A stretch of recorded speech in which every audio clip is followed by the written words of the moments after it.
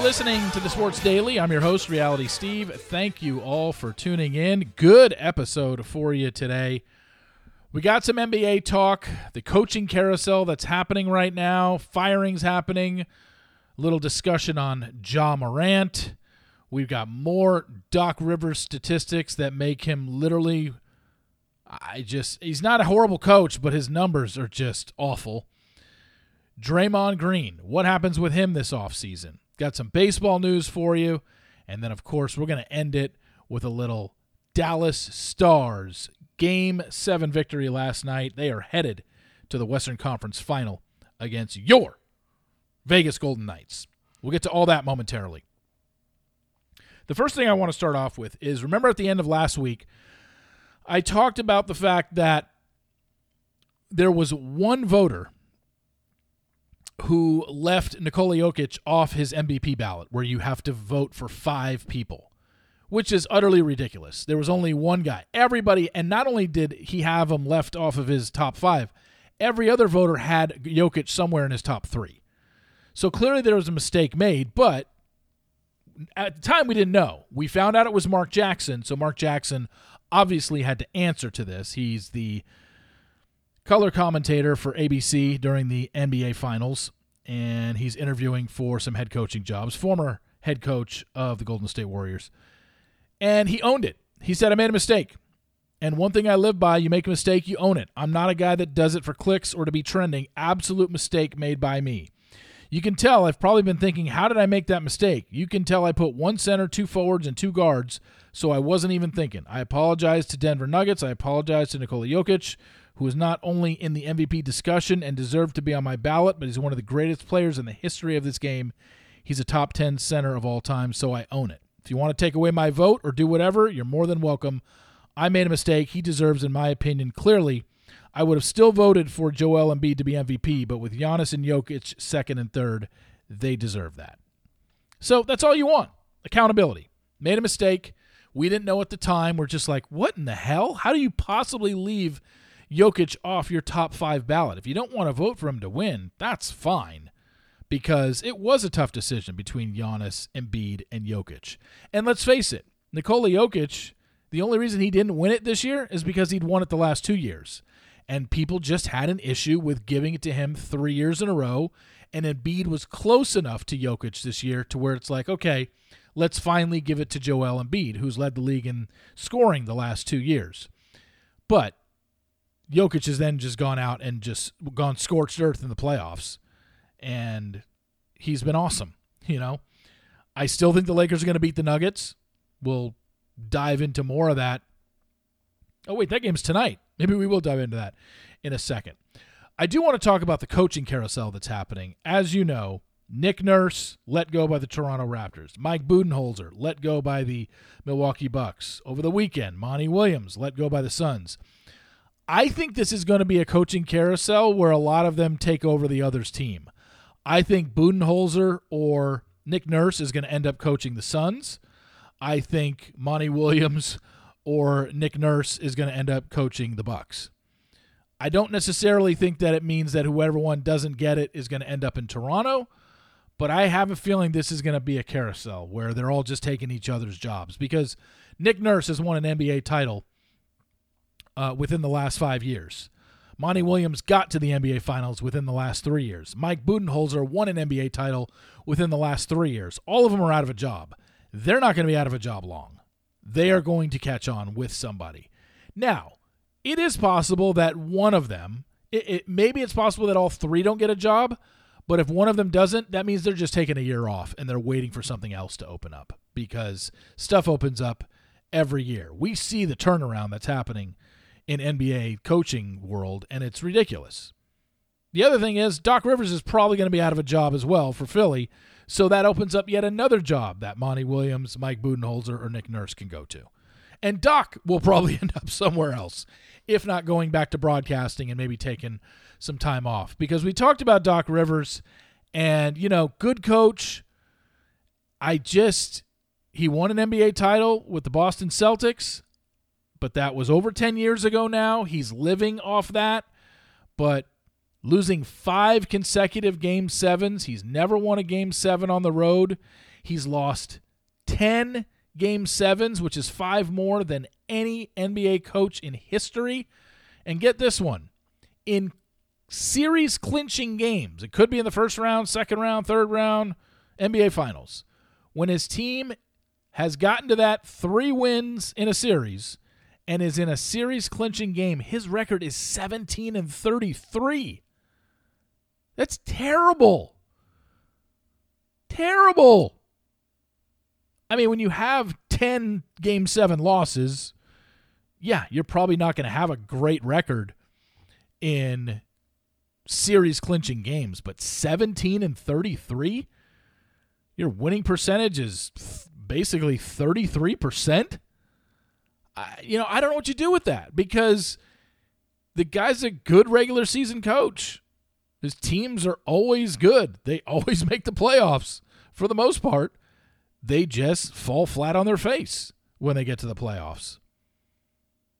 It's just, I don't know what you do with him. He's going to get a job. Maybe he takes a year off and goes back to broadcasting, or maybe he says, you know what? This is weighing on me. No, I'm not going to do it anymore. I'm done. But, man, oh, man. That's tough. I did wanted to talk about Draymond Green real quick, because there are a lot of think pieces going on around the Golden State Warriors right now about this season, about their future. Do you keep the core together? Draymond made it perfectly clear after the loss to the Lakers. He said, I want to be a Warrior for the rest of my life. I want to ride out with the same dudes I rode in with. He also added yesterday on his podcast, but I understand it's a business, and he's going to announce his future on his podcast. That's the first time you're going to hear it. I don't think Draymond's going anywhere. I don't think the Warriors are going to break up their core 3. I do think, though, that they are going to retool around those 3, because they played well enough. And you could say, well, Draymond is just such a liability on offense and they don't have to guard him. Yeah, but he was a liability for the 4 titles that they won. He was never good offensively. He's the anchor of their defense. I don't think they're ever going to get rid of him. If he says that, I want to be a Warrior for the rest of my life, I highly doubt the Warriors, who are so loyal to their guys, especially their core 3 of Curry, Thompson, and Draymond, are going to go to him and say, yeah, we're going to move on from you. I don't see it. Now, money situation-wise, you need a capologist to explain to the layperson how the NBA cap works and all this stuff. There are so many things that you and I are clueless about, and I'll never even begin to understand the cap situation in the NBA, because you can go over it. There is a cap that you can spend, but you can go over it, but then you pay a penalty, and if you pay a penalty like 3 or 4 years in a row, it becomes even a stiffer penalty. And now the new CBA that's going into effect this offseason is changing the way teams can be made, and it's almost working against teams like the Golden State Warriors, where you can just keep paying your own players whatever you feel like it. It's so confusing. I don't want to know, but what I do know is this. I don't think Golden State is giving up on their core 3, nor should they. Steph, Klay, and Draymond will most likely be on the team next year. It's what they do around them that's going to be the interesting thing. And yet, I don't understand what they can even do around them with the new CBA. The collective bargaining agreement for the NBA is going into effect, and I'm not about to sit here and read every page of it, and it's way above my pay grade in terms of understanding it. I just know that from everything I've read, Klay's in the final year of his contract. He's going to have to take a pay cut if he wants to stay with the Warriors, and my guess is he will. And Draymond will probably have to either keep the same money, or right now he can opt in. If he says, I want to opt in, he's making $27.5 million next year. Or he can opt out, become a free agent, and anybody can sign him.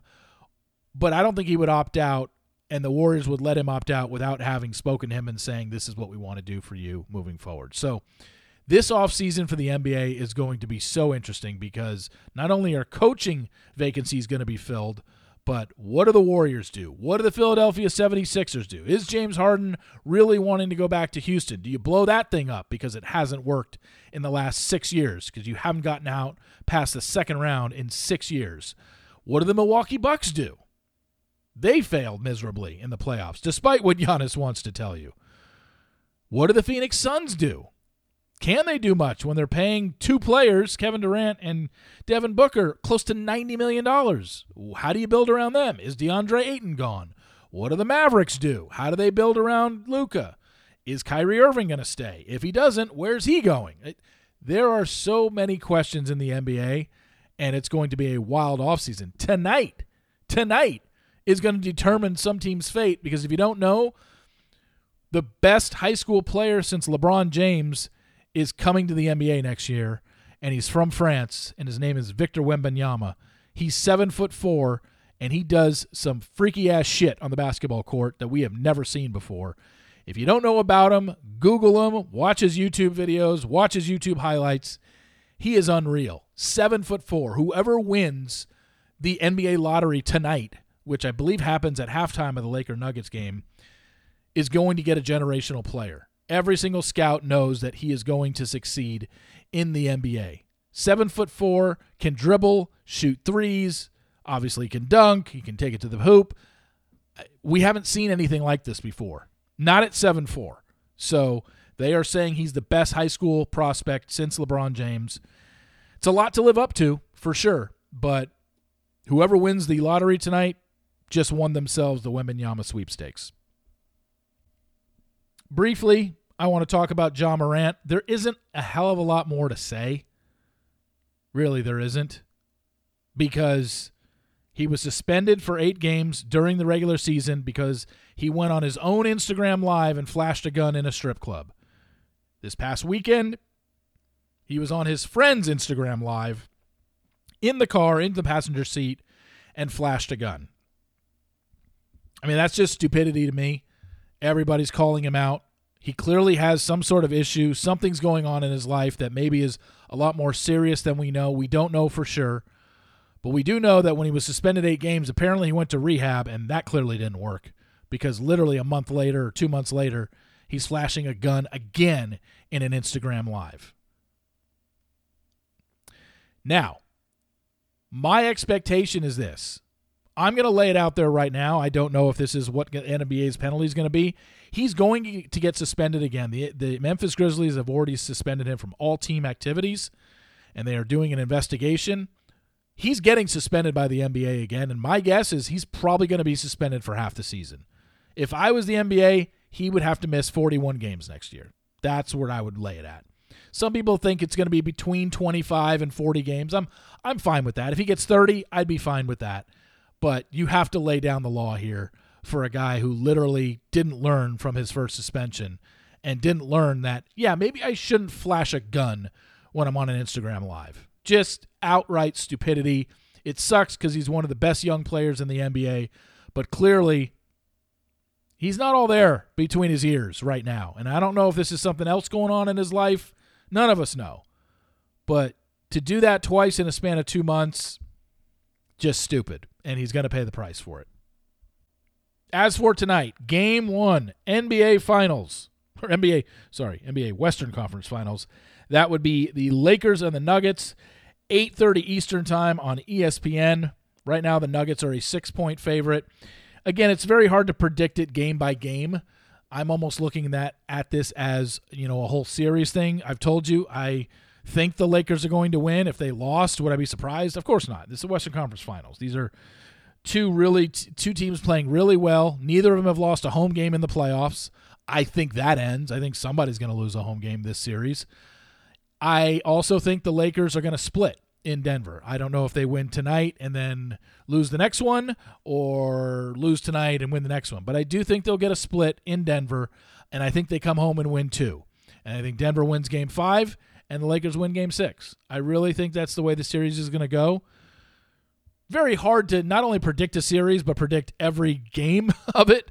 So I'll probably be wrong. I'm sure I will be. I don't expect to be right. But my biggest thing is the prediction of the Lakers winning the series. I like this Lakers team. They're playing better, and they are one of the better defensive teams, if not the best defensive team in the playoffs so far this year. So I think Denver has their work cut out for them. Denver's been it has been the best offense in the NBA playoffs since it started. So you got the best offense going up against the best defense. And I'm sure Denver's going to have some games where they completely go bonkers and the Lakers don't play well defensively, and vice versa. But the biggest thing for me is controlling Nikola Jokic, because he's what makes the Denver team go.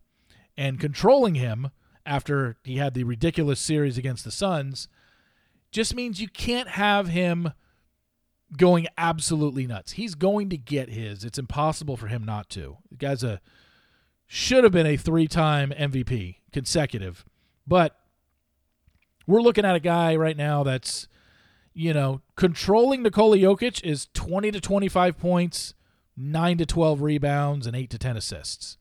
You can't have him going for 30 to 35 points, 15 to 18 rebounds, and 12 to 15 assists, which is basically what he did in the Suns series. Just utterly ridiculous for a center. But you've got Anthony Davis, and I said it yesterday, and I'll say it again today. This series comes down to which Anthony Davis shows up.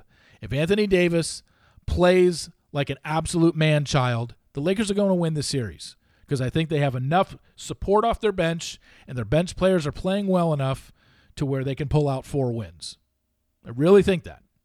But if Anthony Davis, has 2 or 3 stinkers again, they're not winning, period. Because LeBron can't carry this team anymore. He can play well in stretches. He can play well for full games. But LeBron is not a dominant player anymore who's going to dominate for all 6 or 7 games of a 6 or 7 game series. It's just he doesn't have that in him. He kind of picks and chooses his spots now, which is fine when you're 38 years old and you've got 60,000 minutes under your belt in the league. He cannot go all out every single game. He picks and chooses his spots. He's done well. Had a great Game 6 win over the Golden State Warriors. I think he had 30 points, 9 rebounds, and 9 assists. I mean, that's just ridiculous for a 38-year-old with 60,000 minutes under his belt, the fact that he's doing this. But he had help from his teammates, and for the longest time this season, he didn't. They had horrible teammates. They revamped their roster at the All-Star break, and here they are now in the Western Conference Finals as the 7th seed, and they're not that big of an underdog to win the series, just like they weren't against the Memphis Grizzlies and just like they weren't against the Warriors. They're underdogs, but not big underdogs. So Vegas sees it, and I kind of see it. I think this is made for the Lakers.